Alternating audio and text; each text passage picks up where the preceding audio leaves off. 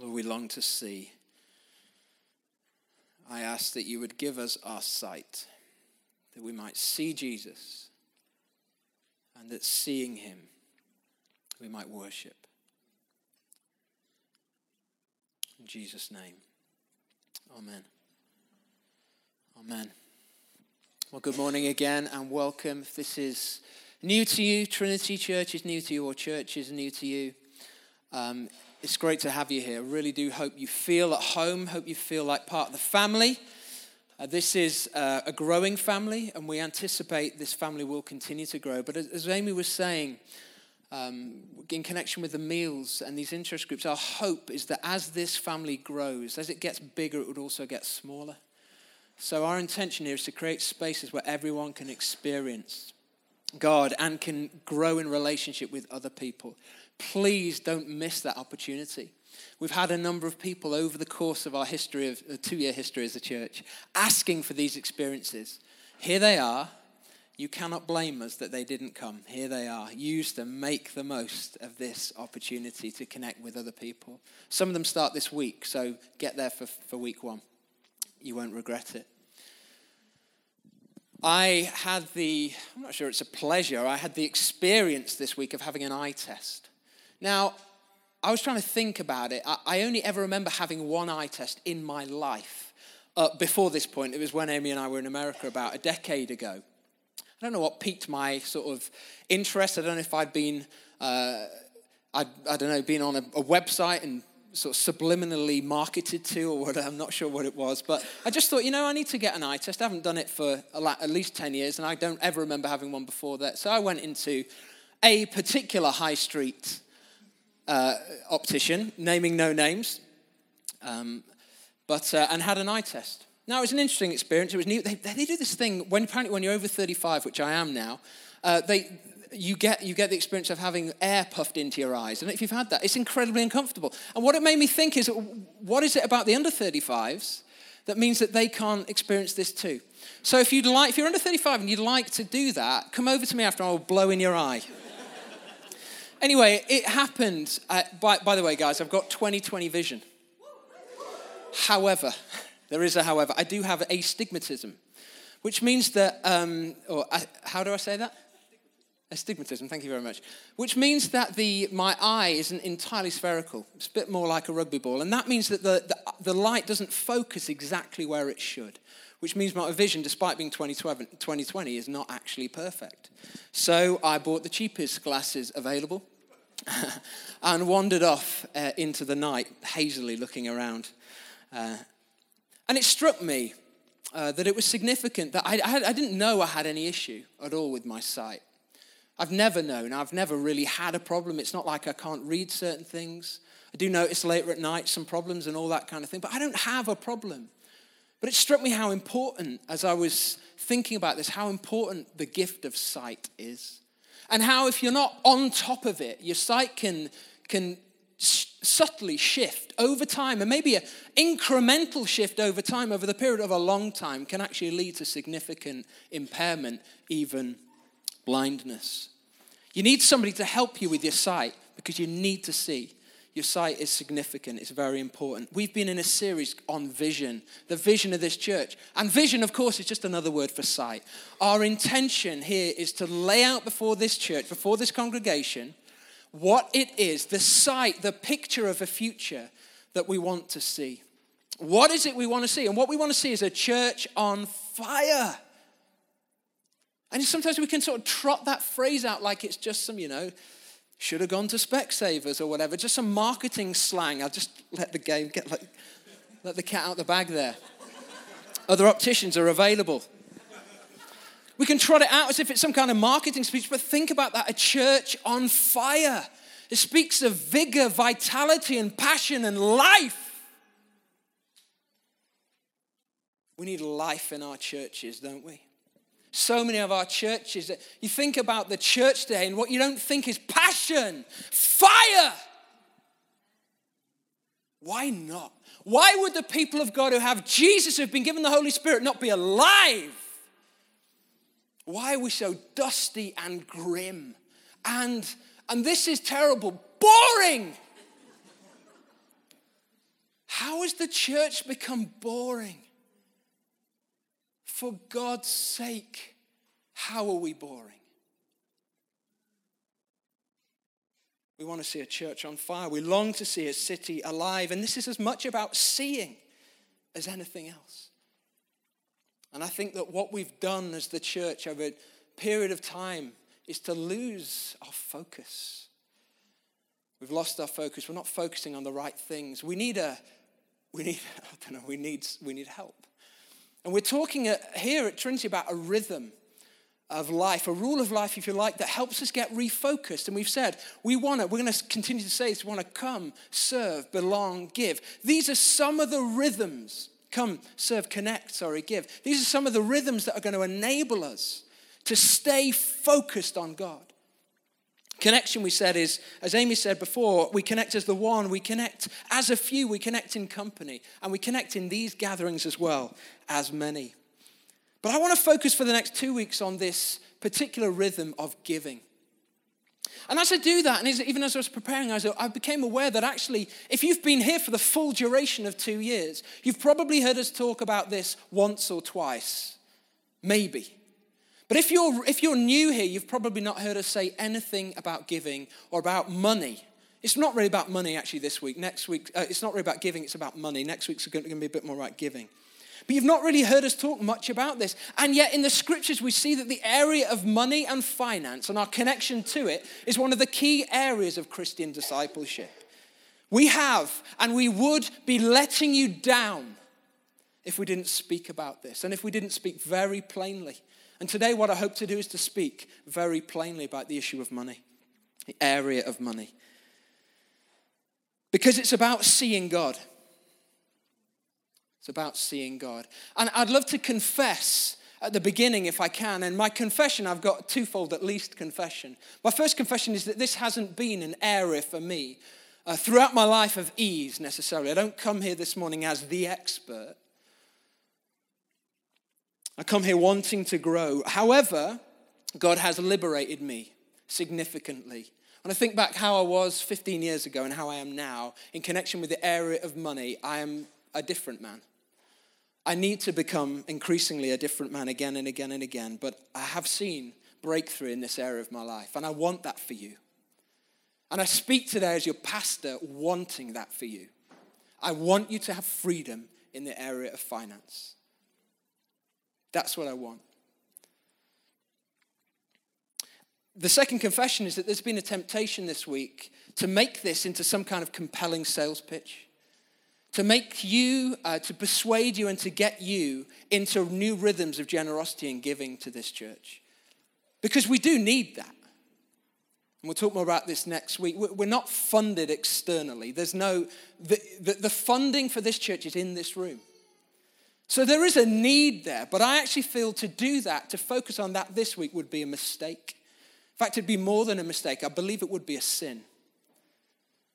Because my job here and Amy's job here as the leaders of this church is not to build an organization. It's to lead you into a deeper communion with Christ.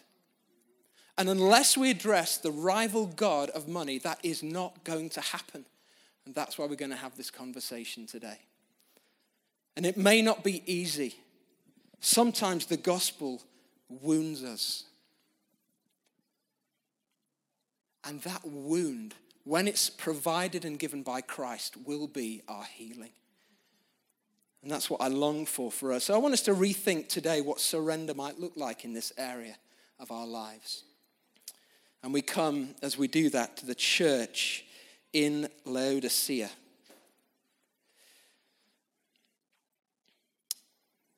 Let's see how we get on with the slideshow today. To the angel of the church in Laodicea, write. These are the words of the Amen, the faithful and true witness, the ruler of God's creation. I know your deeds, that you are neither hot nor cold, or cold nor hot.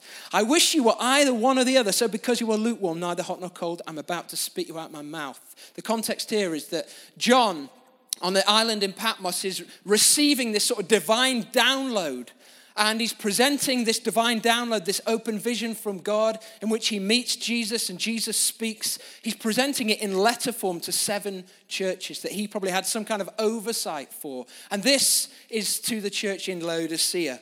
And it acts, I think it functions today for us as something of a case study. And what I want to use it for is something of a case study as to how we should be challenged today. So let's begin with Laodicea. Where is it? What was it? Well, Laodicea was the first city, the most prominent city in a certain area, the area being the Lycus Valley. And it was at the junction of an important trade route. So it had some stuff going for it. Firstly, it was extremely wealthy. It was a very wealthy place. It was known for 3 things. The first, that it was a banking centre. Think of like the City of London, the Square Mile, if you've been there.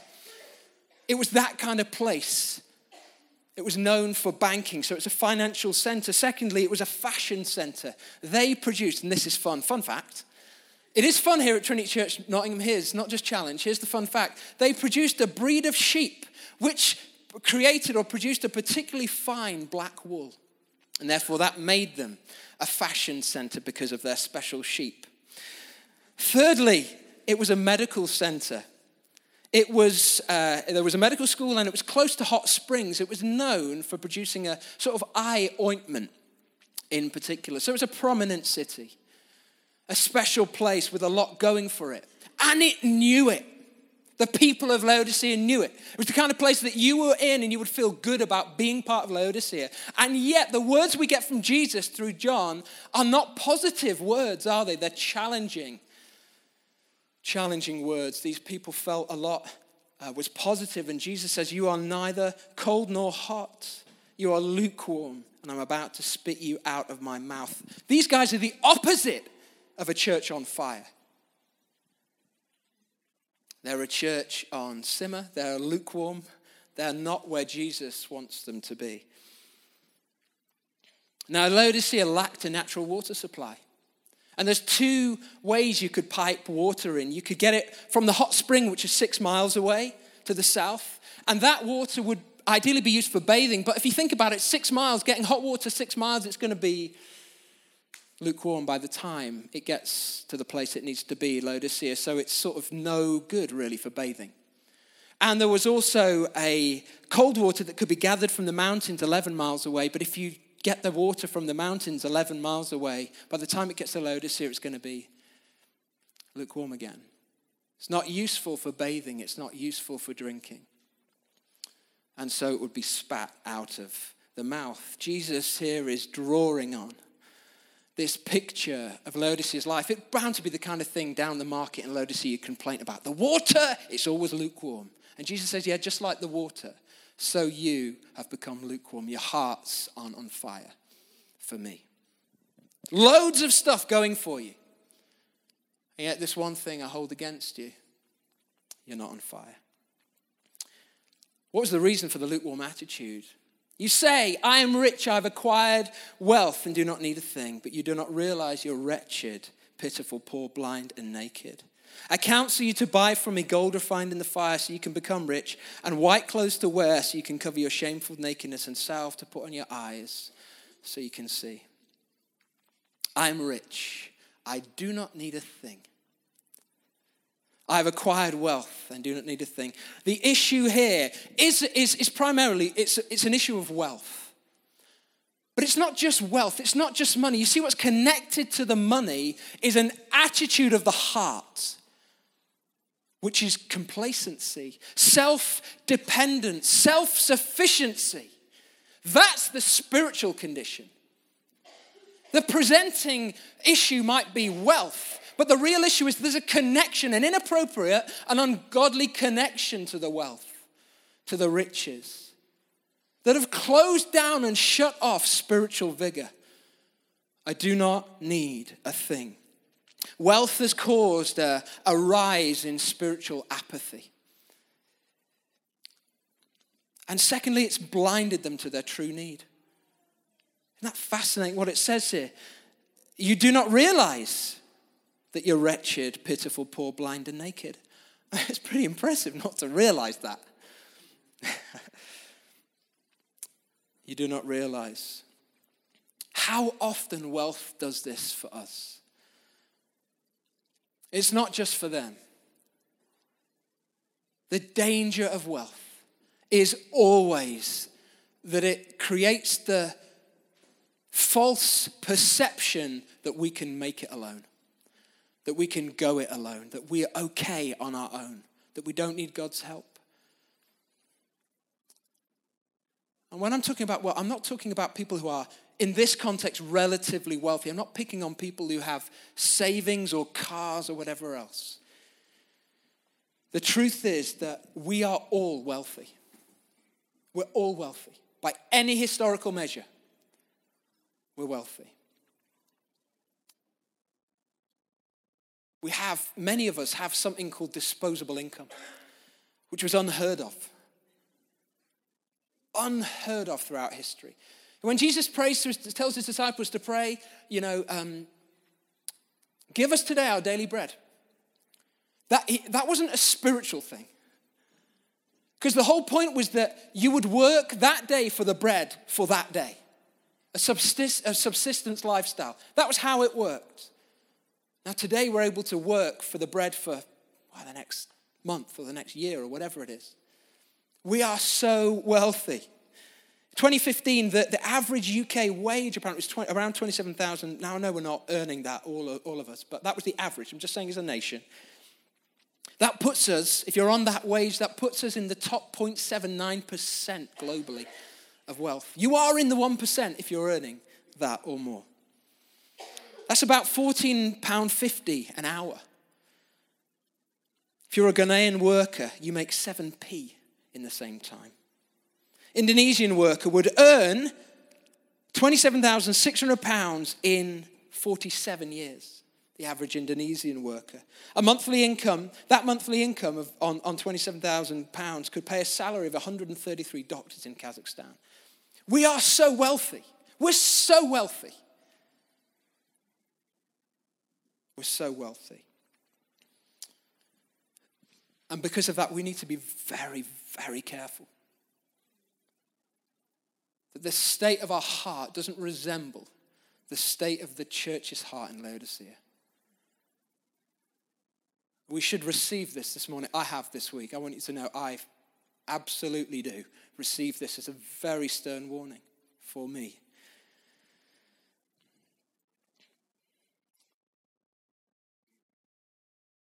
And there are other warnings, of course, in Scripture.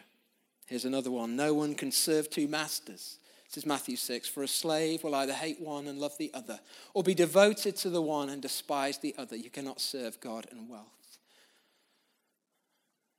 Cannot serve God and wealth. The word there used in the original language for wealth is a word that's taken from Aramaic mammon. Some of you have heard that word. It literally means money and possessions. It's not necessarily a word with negative connotations. It's like a catch-all word.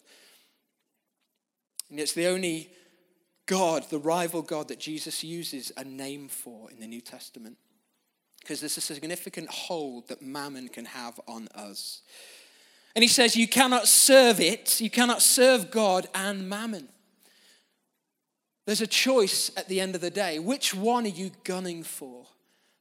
Are you gunning for gold? Are you gunning for God? Which is it? What is your ultimate intention? Where is your heart postured? It's one of the key questions of discipleship. The problem isn't just having wealth, by the way. It's a question of serving wealth. But for those of us who are wealthy, and that is most, if not all of us, the line between having and serving is incredibly thin. Because mammon is a rival God. Mammon makes promises, like every God does. Every God makes promises. And what mammon will offer you, and you've heard it whispering, if you follow me, I'll keep you safe. If you come after me, I'll make you comfortable. And are the two things we want more in our world than safety and comfort? Ultimately, mammon, money, and possessions offer a rival vision of fulfillment and life. The biblical word for this is salvation. They offer a rival vision of salvation, of life and abundance. And every part of a culture is infected by this narrative. Look at politics just for a second, if you will. We're doing money this week. I'm going to talk about politics. Next week, should we talk about sex? Why not? Why not? Let's do them all in 1 week. Ha ha ha ha, lighten the mood, lighten the mood, lighten the mood. Ha ha ha ha ha ha. Now, you might think, looking at our political world, that there's vast differences between the political options on display. I just want to say this. Every single part of the discussion we've had on Brexit or on any other issue assumes the same undergirding principle, which is that if we have more material abundance, we will be better off. No political party is offering a fundamentally different vision of fulfillment. We just have differences in how we think we're going to become more materially abundant. There's no fundamental vision that's different, except Jesus offers a radically different vision. Why is it in politics we're having no discussion about how we might become a people of substance, a people who might be more able to love one another? When is it that a politician is going to say, you know what, we could actually make this decision and be more financially well off as a nation, but I don't think that would be good for our souls. And so we're not going to do that.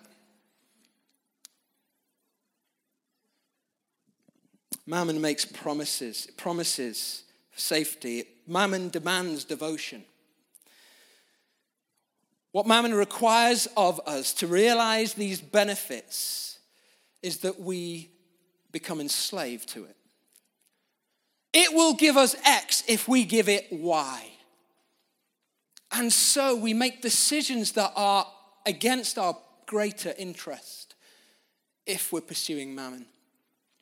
Maybe I don't know what it would be. We'd move our whole family out of a holistic and healthy lifestyle just to get a job with more cash.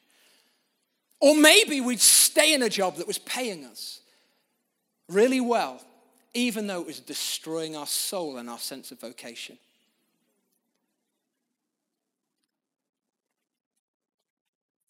Mammon's offer is a false offer. Instead of security, we get anxiety. Instead of spiritual life, we get spiritual blindness. And instead of passion, we get apathy. So what can we do?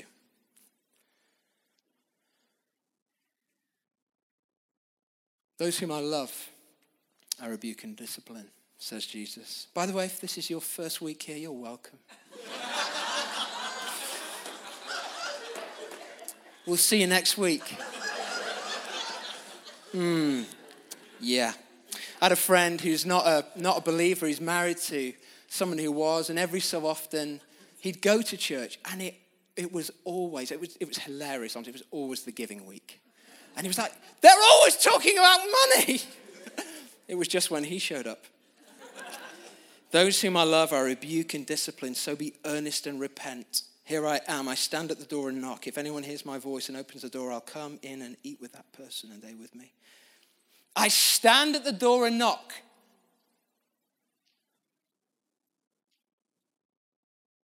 What an offer. What an offer. Jesus, Son of God, Son of Man, knocking on the door. Knocking on the door of the church and saying,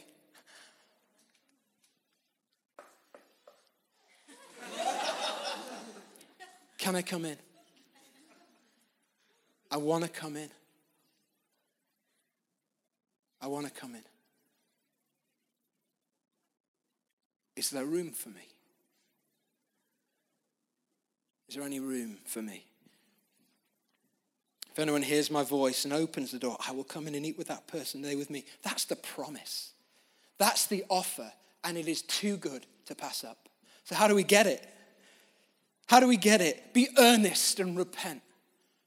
Be earnest and repent. Maybe there's a process you need to go through this week. You know, look at how you spend your time. Look at how you spend you look at your bank balance and say, Lord, is this in line with your purposes, your plans? Am I pursuing the right things here? Be earnest and repent. I counsel you to buy from me gold refined in the fire so you can become rich.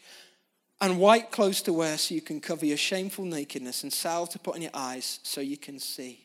The first thing we need to do as we take this inventory is to store up. Store up. Jesus says, store up treasures not on earth, but in heaven.